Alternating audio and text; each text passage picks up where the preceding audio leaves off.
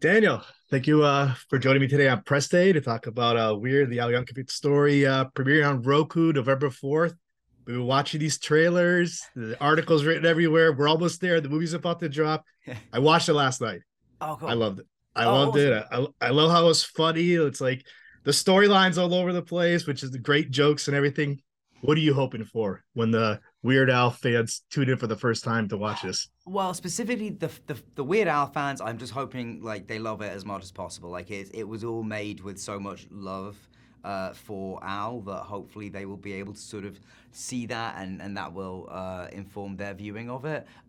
My ultimate hope for the film is that I guess also a thing I'd say is that if you can watch it with more than one person, like I feel like it's obviously we're streaming, we're on Roku, so if you've got a couple of mates that you can watch it with, that's definitely going to be probably more fun than on your own. But even on your own, it's like it's a fun, delightful, crazy movie, and so yeah, I'm just really hoping people are into it. How how did you connect with the character now of Weird Al? Like, how did you prepare to play this? What kind of research did you put into the character? I mean, a lot of my preparation for this was, was playing the accordion and was learning as much of the accordion as I could in the time I had. And then it was such a tight shoot that a ton of my preparation was just going like, okay, I've got these three numbers which require me to learn some dancing. I've got this fight scene, which is also, that's a different type of dance, but it's all just choreography. And like those were and obviously we're filming a huge amount of pages per day, so there was a huge amount to learn. So it was really just like having all that stuff locked down as much as I could, and so that I wasn't going to be costing us time on the day at any point. And then other than that, it was just like a fun challenge of just like listening to as much Al as you can from because Definitely. the version of him that I'm playing in the film is so vastly different, obviously, from who he is in real life that I was freed from having to be like too accurate to that. So you mentioned no background with the accordion, huh? That was one of my No, big questions for you. Like, how did you like even dude. like learn to play this?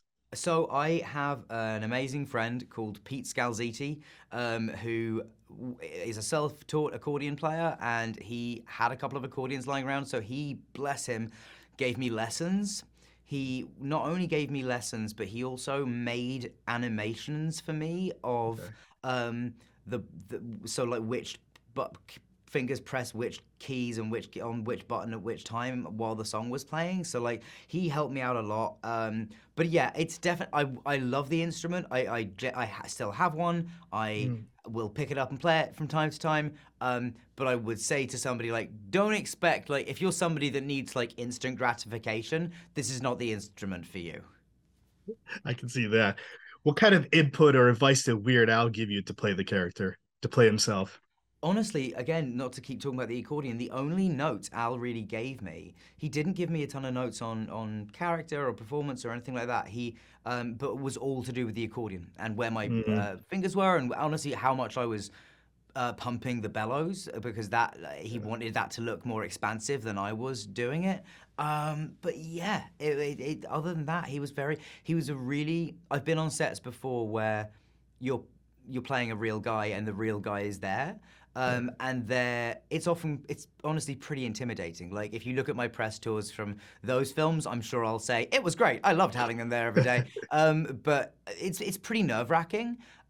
And for Al was not like that for some pretty, I mean, obvious reasons, I guess. But like, it's such a Mm. crazy version of a movie. We're not filming something dark and depressing. And I think he was just having a really nice time on the movie. Like he was Mm. watching a film of his life get made by a cast and crew of people who absolutely idolize him. So I think he just had a really nice time being there. Throughout the film, we see your journey as Weird Al, creating the songs and everything. What was your favorite part of that? And what was like your favorite song, you think? My favorite song and my favorite song to perform was "I Love Rocky Road" because we play it in a bar. We got to play it through a few times, and it was the most it's the most we ever felt. I feel like a real band because we were in Mm. like there were background in there, and it was a really tiny room, and we got to like belt out the song a few times. So yeah, I feel like that was probably my favorite one to perform. What did you think of the outfits that you were wearing throughout the movie? amazing. I mean, they're really comfy. Like a Hawaiian shirt and Vans is a really, really comfy look. Mm. It's so yeah, I had a great time at my costume fittings, and I think I kept like, I want to say I kept like 3 or 4 of the shirts.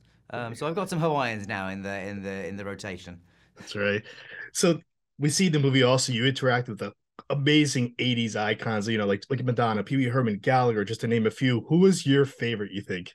Honestly, Pee Wee Herman, because I know Yorma, and who was playing him, and he was so insanely good at playing Pee Wee Herman, and I said to him like, "How do you how you just knock that out of the park?" Like, and he was like, I've had a Pee Wee Herman impression ready to go since I was 11 years old." So he was, and like, yeah, I don't know. He's also he directed on a Miracle Workers I did, so it was really cool. Like, just there would be shots of him at the party just like walking over to me Mm. like that, and I could just see him out the corner of my eye, and it would almost make me laugh. Yeah. How amazing was Evan Rachel Wood playing Madonna? Because if you put a picture of young Madonna next to her, you're like, oh my God. Evans incredible. Like the first day she stepped on set, because it's not just that she's brilliantly talented and she is all those things. She's also really like game, unfussy, unprecious, and just like ready to go. So, on this film, we were getting, a maximum really generally of like 3 takes per Mm. shot, or maybe 4 or whatever sometimes.